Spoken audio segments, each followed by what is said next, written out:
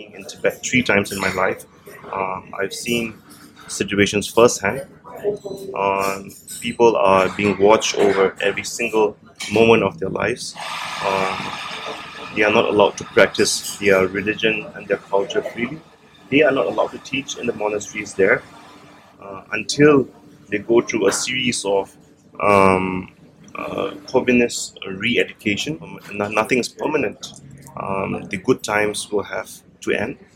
The bad times also would have to end. But His Holiness have took upon himself the weight of Buddhism and to teach around the world, whether institution, whether it has to remain or not, it still depends on the Tibetan people.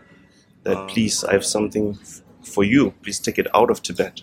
So then he took out a casket, and then it enshrined the bone relic of the Buddha. Unsilenced, Voices of Young Tibetans is a podcast presented by the Foundation for Nonviolent Alternatives, where young Tibetans share their personal stories, experiences, opinions, and journey in exile. Namaste, and welcome to our FNVA podcast, Unsilenced, Voices of Young Tibetans. Today we are blessed and privileged and even fortunate to have with us His Eminence, the 9th Kunsang Dorjie Rinpoche. Rinpoche is a Buddhist teacher, a Tibetan astrologer, and an architect.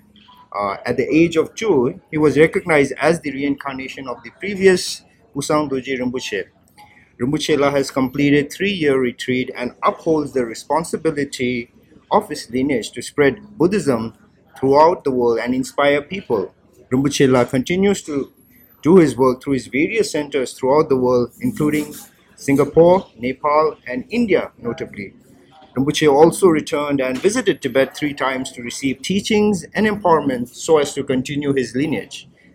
During the COVID pandemic, Rinpoche voluntarily initiated various vaccination drives that helped many Tibetans in New Delhi, including myself, and continues various charity work. Most recently, during the holiest month of the Tibetan calendar, the Sakadawa, Rinpoche kindly venerated the holy relics of Lord Buddha and his 2 disciples at the World Buddhist Center in the presence of respected Srimati Rinpoche Hamula, the Buddhist member of the National Commission for Minorities of the Government of India. So on that note, I and the whole team at FNVA humbly welcome Rinpoche to our podcast. Thank you for having me here today. Thank you, Rinpoche. So Rinpoche, the first question that we would like to put upon you is, what is your view on the current state of Buddhism, and what exactly is Buddhism in general? So Buddhism, as you might know, it's one of the fastest growing religion in the world today, especially in the West. Many people from different walks of life have been intrigued by the teachings of the Buddha. They tend to seek answers from their daily lives through the teachings of the Buddha himself. So many people seek things like what's the cause of suffering?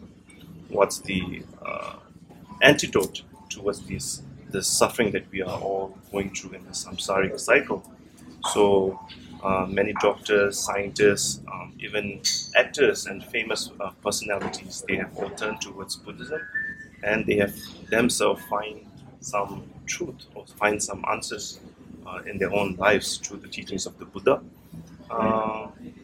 Buddhism in a nutshell, it's about the view of dependent arising and interdependency, where we exist on the basis of interdependency, where I exist because you exist, and you exist because I exist. So we should be practicing loving kindness and compassion towards each other, practicing oneness in the world with 7 billion human beings, and practicing the teachings of ahimsa and karuna. Indeed, Rinpoche, you definitely shed much light on what Buddhism is in general. But I myself, being from a Tibetan family and being brought up in a Buddhist family for that matter, we have our own Tibetan tradition of Buddhism, right, Rinpoche? So what I observe is that this very tradition, the Tibetan tradition of Buddhism, has various followers throughout the world, especially in the Himalayan belt region. So Rinpoche, what exactly is Tibetan Buddhism, and how did Buddhism in the first place come to Tibet? So Buddhism flourished 1,200 years ago in Tibet and in the high mountains of the Himalayan region at the time. There was no place called Tibet and Nepal and India, and at that time it was all small kingdoms and stuff. So Buddhism was the lifeblood of the nation at the time. After 1959, everything started changing with the Cultural Revolution that had happened, and Buddhism was becoming illegal and was actually named that religion is poison. So therefore, anyone practicing Buddhism was actually like brainwashed into like Buddhism is a poison that would poison your mind, and you need the liberation from the Chinese Liberation Army. But still, a lot of Tibetan masters were produced in that holy land of Tibet because of their faith and devotion towards the Buddha Dharma and through the teachings and the blessings of the lineage of the Buddha from the Nalanda tradition. So the teachings of the Buddha consist of three different vehicles: the Hinayana, or you call the Theravada, and the Mahayana, which we call the greater vehicle, and also the Vajrayana, which consists of Tantras. The Tibetan Buddhist tradition is more focused towards the Mahayana tradition, where we talk about the Bodhisattva vows, where Bodhicitta is the main teachings. So, and together with the tantric practices, which was introduced by the great master Padmasambhava. So this is how the Tibetan Buddhism was being established. And through that, we have four major sects of the Tibetan Buddhist lineage. Firstly, the Nyingma school, which is the older tradition, the older translation, we would say. Then after that, towards the Kagyu, which is the lineage of the Karmapas, and also to the Sakyapas, and then to the most recent, the Gelugpa lineage, which the Dalai Lama is from. So these four lineages, they teach the Buddha Dharma in different methods and ways that could adapt to people from different ways of life and different local traditions. So they all teach the same teachings of Buddha, which would guide one towards enlightenment. So like in the Nyingma, they teach the Dzogchen, which we call Dzogpa Chenpo. In the Sakya, they teach the teachings of Lamde. In the Kagyu, they teach Mahamudra, and in the Gelug, they teach Lamrim Chemo. So these are all the teachings that would bring one towards liberation, but just being taught in different ways and methods. So basically, even though Rinpoche, Tibetan Buddhism has these various sects, at the end of the day, the goal is the same: to achieve enlightenment, to help others. And on that note, Rinpoche, yourself being a very renowned Buddhist practitioner for that matter, like you've been traveling around the world, explaining and sharing the benefits of Buddhism and explaining what Buddhism is for that matter. And you've been to Ladakh. I mean, not only last year, but through a lot of occasions, and you're also planning to visit Ladakh again this year. So when you visited Ladakh last year, like especially when you met the Buddhist practitioners there, and even the lay people of Ladakh, what did you feel while interacting with them? So I went to Ladakh. My first trip to Ladakh was host a health camp to actually offer medical camp and treatment, not treatments, rather tests. And these tests would actually detect the bacteria which would cause cancer. And if the bacteria being detected, they are being offered a 14-day course of medication to kill the bacteria that's in the body that would advance into cancer in future if it's not taken care of. Secondly, the people of Ladakh have really much devotion and faith towards the Buddha Dharma, because in the Buddhist, they adapting the Tibetan culture and the Buddhist culture. It has been very closely linked with the teachings of His Holiness the Dalai Lama, and the way they welcome His Holiness to Ladakh was very heartwarming for me, because when I was there, I seen they took all the setups, they make the arrival of His Holiness so grand, and they clean up the whole place with all these flowers and all these decorations. It really warmed my heart seeing this, and it's my wish and aspiration that we Tibetans could do the same one day in Lhasa, in front of the Potala, where it's the home of the Dalai Lamas. And also with the recent allegations and defamations by different media and personalities, the Ladakh people as a whole have actually stood up against the defamation against His Holiness, and stood with support. So that was really, really nice of them to do that. Indeed, Rinpoche, and the moving a bit about Buddhism and its origin, which is India. So India, basically, if we talk through the history of annals, it basically has it's debatable, but people generally talk about how it has four major impacts and phenomena, namely the Vedas, Buddhism, Islam, and Western imperialism.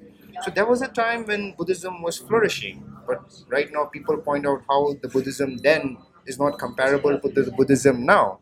So what is your observation on that, Rinpoche? So I think the focus of materialism and materialistic desires are more today than in the past. Today we have Facebook, we have iPhones, we have fancy cars, and We have iPads. yeah, we have things that really, a lot of things that we want more than what we need. Actually, in those days, it's more to things that they need rather than what they want. But today, I think with more distractions in the world, and also a lot of mental stress, because you have to work to support your own life. So also as a Buddhist, we teach the teachings of impermanence. Nothing is permanent. The good times will have to end. The bad times also would have to end, because in Buddhism, we see things as nothing. There was no beginning, there was no end, and there's nothing that would last forever. So Buddhism once flourished in India, in Tibet, but there was a time that it degenerated. And also from today's view, I think Buddhism is again flourishing, especially in the West. I think Holiness the 14th Dalai Lama has a great part to play in the flourishing of the Dharma and around the world. I think he, kinder than the Buddha himself. The Buddha was only able to teach in India and the countries around, but His Holiness have took upon himself the weight of Buddhism and to teach around the world. Even with his age, he's still teaching to all different countries and to different people. So I think His Holiness really is a representation of what the Buddha Dharma is. And also Buddhism is not about blind faith and something where you should believe me and I'm the only way, but rather Buddhism is a psychology of a way of life. And Buddha himself said that do not believe in my teachings, but rather investigate whether the teachings is beneficial to oneself or others. Like as a goldsmith would actually test gold, if it's 24 karat or is it a Sunday market gold. So just as a goldsmith would test gold by firing the gold and rubbing the gold, so you should investigate the teachings of the Buddha the same way, and to see if it's much beneficial to yourself and to others. Indeed, Rinpoche, your wisdom on this topic of how Buddhism and its philosophy of impermanence applies to how we cannot compare definitely sheds a lot of wisdom on it. And since you brought the name of His Holiness the 14th Dalai Lama, we all know that, and even the world recognize how he is the shining example and the leader among the Buddhist community. But of late, there has been a lot of talk, in particular, about the process of his reincarnation, especially after he attains parinirvana. What is your thought on that, Rinpoche? And on top of this, what is your thought on the process of emanation as the process of reincarnation?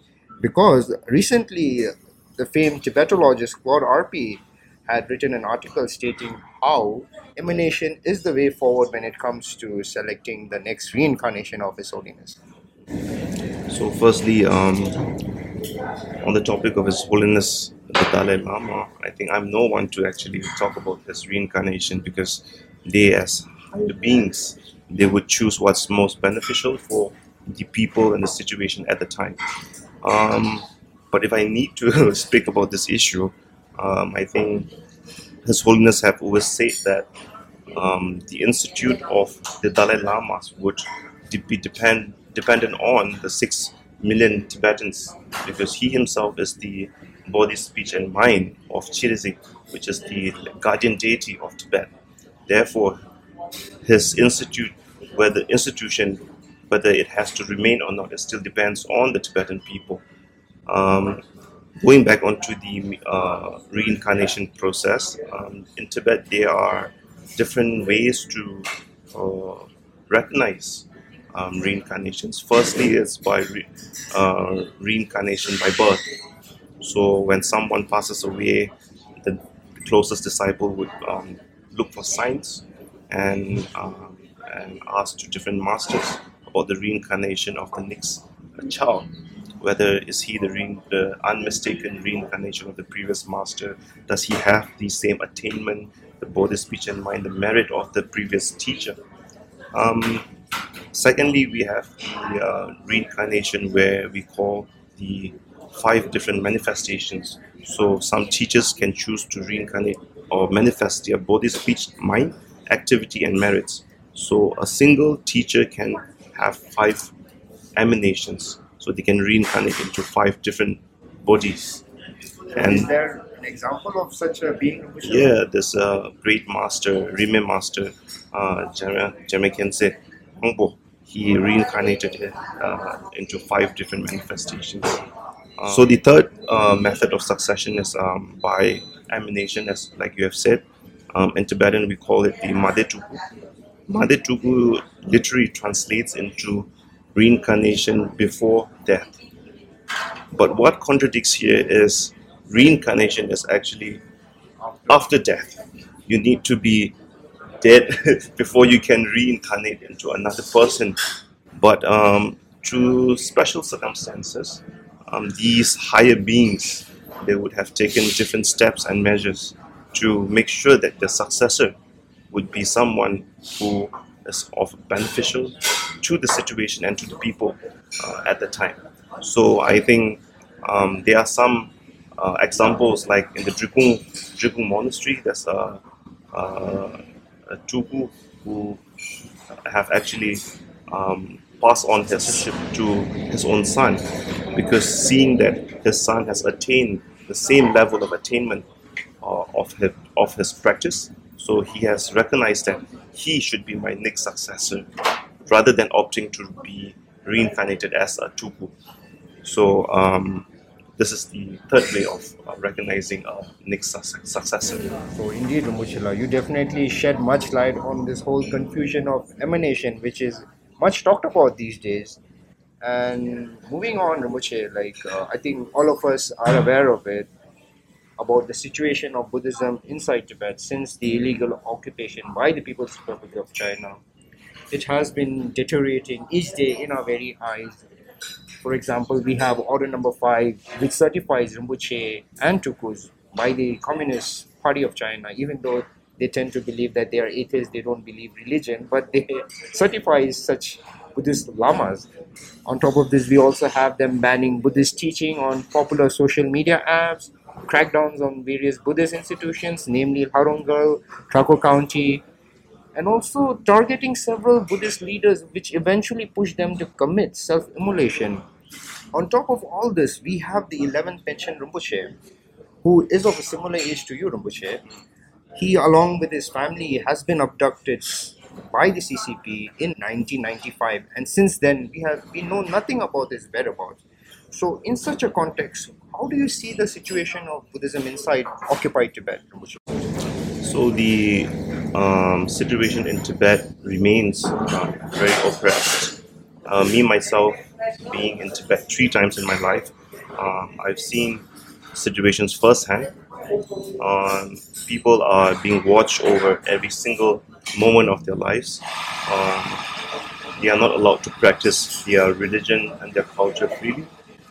Even today, they are not allowed to study uh, their own language in the schools.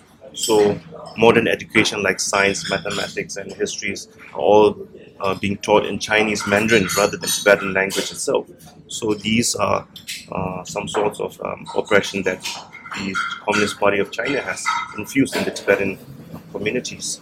And a lot of Tibetan Lamas who have came into exile, who have done their studies and have gone back to Tibet, they are not allowed to teach in the monasteries there until they go through a series of communist re-education, where they are being forced to sign a certain contract where you're not allowed to talk about politics, you're not allowed to talk about the teachings of His Holiness and things like that. Even though the harsh treatments or the orders by the Chinese government, there are still a lot of teachers that actually take the risk, risking their own lives. They might be sent to prisons, or they might be put into prison camps and stuff like that. But there are still a lot of teachers who still outrightly teach the Dharma and risking their own life to preserve the teachings of the Dharma, which is what the Tibetans are proud of to have. Because in Tibet, the only thing we have left is our culture and the Buddha Dharma. And on the topic of His Holiness, the Panchen Rinpoche, since 1995, his disappearance has been a worldwide news issue as the youngest political prisoner till date. And in turn, the Chinese CCP government have made a puppet Panchen Lama, which was recognized in a very contradictory way, because to choose a reincarnation, you need to be tested with different methods, whether this boy is the real reincarnation, whether does he recognize his previous lives, personal items and stuff like that, and through many signs and divinations. But the Chinese government has used methods like golden urn, where you put names of candidates inside the urn and you're supposed to shake it and pick out like a lucky draw. See, so I don't think this is the way how reincarnation actually works. Basically, so they've made a joke out of it. Yes. So, and even recently in Tibet, the puppet pension was being toured around Tibet, and the Chinese government has been paying 100 yuan, which is 14 US dollars, to allow to make Tibetans receive blessings from him. See, so I think these are all just tactics by the CCP government to actually use a puppet to control the Tibetan people with the backing of the Chinese government. Indeed, Rinpoche, you definitely shed much light about the situation of Buddhism inside Tibet and how grim it is, and the very example of the Chinese puppet Panchen Rinpoche having to, sort of pay people to receive his blessing, sort of gives a fair bit of idea about how the situation of Buddhism inside is right now. So Rinpoche, now since we've explored how Buddhism is inside occupied Tibet, I would like to dwell upon the status of Tibetan Buddhism in our diaspora and what are the major challenges one faces here. So I think we as exiled people, we are living in a free country in India. we are very grateful to India to host us and to host His Holiness for so many years. So we are very grateful to our host country, India. And His Holiness being exiled might not be a bad thing here, because in the olden times, when His Holiness was only in Tibet, Buddhism, he could only teach Buddhism in Tibet itself. But since 1959, when he took exile in India, and through that traveled to so many countries to teach and propagate the Buddha Dharma, so to spread the teachings. Tibet, we have only the teachings of the Buddha that remain really dearly to us, our only assets of Tibetan people is the Dharma that has been taught and has been brought by the many Tibetan kings in the past. So Buddhism is flourishing around the world through the hard work of His Holiness, even though we do not have a country. But I think there are three things that cannot be hidden. One is the sun, one is the moon, and the third thing is the truth. So His Holiness has always taught that whatever you do, you have to be truthful to yourself, and always live a life with peace and loving compassion towards others, all sentient beings. As a Buddhist, sentient beings are like our mother. All mothers has been kind to us, so we do not harm our own mothers, just as we do not harm other sentient beings. So, Rinpoche, definitely, the Tibetan tradition of Buddhism has been flourishing since we came to exile under the guidance of His Holiness, the 14th Dalai Lama, and many other several Buddhist leaders of Tibetan heritage. And Rinpoche yourself is one of them, and you have taken various initiatives in helping our Tibetan community and the Sangha community as a whole, including giving COVID vaccination drives and the recent announcement regarding scholarships to Tibetan students. And I myself have been a recipient of the COVID vaccination drive myself. So, Rinpoche, what inspires you to undertake such initiatives? I think as a Buddhist myself, and through the teachings of His Holiness, spreading loving kindness and compassion is number one. His Holiness always teaches about, if you cannot benefit others, at least do not harm others, right? So me, just being a simple practitioner, I might not be of much help towards others, but with whatever I can do, I try to benefit others that can in turn help more people. So our scholarship has been going on for the past 2 years. We have now offered grants and scholarship to more than 18 students. So on the COVID, during the time where we were all in lockdown, I was feeling very helpless. So I thought that there was a lot of people dying, and there should be something that we as Buddhists could offer. So Buddhists always talks about saving lives. We giving up meat and saving lives and doing that liberation of animals and stuff like that. But I thought that the best liberation was saving lives through vaccination, where these medicines and these vaccines could save a lot of lives. So as like I said, all sentient beings are like our mothers. So offering our own mothers the vaccination which would save their lives, I think this is my part, something that I could do for people. Yeah. So, Rinpoche, before wrapping things up, you've been kind enough to all of us present here to bless us with the holy relics of Lord Buddha. So, Rinpoche, could you tell us the very story behind this relic and how it came into being? So this precious relic of the Buddha was actually entrusted to me when I was in Tibet. During my last trip to Tibet, this old monk came to my room just before midnight, and he told me that, please, I have something for you, please take it out of Tibet. So then he took out a casket, and then it enshrined the bone relic of the Buddha.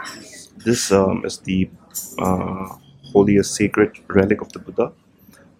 The relic was actually entrusted to me by a very old monk.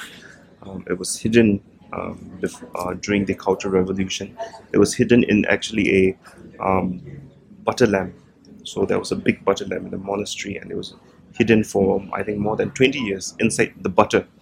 So at that time, no one remembered about this until when things became a little bit better in Tibet. Situation became better. This old monk, he remembered about this precious relic, and he cleaned up all the butter and actually took out this relic and then installed it in this casket. So the history of this relic is Atisha. After coming back from Indonesia, he actually was circumambulating the Mahabuddha Stupa in Bodh Gaya, present-day Bihar. And while he was circumambulating the Stupa, there was a Tara statue. So we believe that this Tara was self-emanated from the rock. So this Tara had spoken. So we call it Droma Sunjuma. So the Tara had spoken, saying that it would be very beneficial if you could take a trip to Tibet, or you should go to Tibet to actually revive the Dharma, which was degenerating at the time, because at the time there was a king called Lang Dharma who actually destroyed all the Buddhist teachings, and all the Buddhist masters were being imprisoned and things like that. So Atisha went to Tibet to revive the Buddhist teachings, and he also brought this relic back to Tibet. And from then on, the Kadam lineage, which was the teachings of Atisha himself, the Kadampa tradition, started since then. So this itself is the relic of the Buddha. Till today, you can see it's still multiplying. Yeah, so when I first got it, I was quite a little bit, I think, I was not really able to believe that it was the relic of the Buddha, because I was young at that time, number one, and it just seems like another piece of holy object. But to really think that it's a bone of the Buddha would be something unimaginable to receive, to be in contact with such an holy object. So through many years of my practice and prayers, I could have seen I've seen the miraculous display where it has been multiplying. I've even sent one piece of the relic to US to do the carbon dating and DNA test. But when the result came back, they could only give me a carbon dating of 2,600 years old, where it coincides with the Buddha's time. But the DNA was, there was no results for the DNA, because there was no descendants of the Buddha to match the DNA of the Buddha himself. So therefore, me myself, with great faith and devotion, have venerated these relics for many years since my last trip to Tibet, and also recently during the Ladakh Molam Chemo in Bodh Gaya. At first they invited me and said that there was 500 people that's going to gather and pray for world peace. And when I went there were 5,000 people that appeared, So I think the people of Ladakh, their faith and devotion is really deep rooted in their lives. So on the day where the relic was brought to the holy pavilion where we recited prayers, relics, 32 pill relics grew and fall out of the main relic. So when I was talking to my teachers and the other host of the Molam teachings, they just really were inspired and said that the devotion of the Ladakhi people and all the Buddhists alike manifested such miracles. So through this, Buddha wants to show that everyone can be a Buddha. Through faith, devotion, hard work, and practice, everyone can attain their own enlightenment. So there's a book that says enlightenment in the palms of your hands. So whatever you do now could be, whatever the cause, and the effect of the future. It's all upon yourself. This is a small gift for your organization. Being a organization that practice non-violence and loving kindness and compassion, the statue is of Maitreya, who is the future Buddha. Maitreya means loving kindness. So with this, we hope that you can spread more loving kindness and compassion throughout the world and uphold the teachings of the Buddha. Thank you so much, Rinpoche. Thank you. So, on this very blessed and auspicious note, I would like to end our session here and would like to quote from your late spiritual master, the late Lama Rinpoche, if I may be honored to do that. Like, live with compassion, work with compassion. Thank you, Rinpoche. Thank you. For more updates and videos by FNVA, click on the link and please subscribe to our channel. Thank you for watching.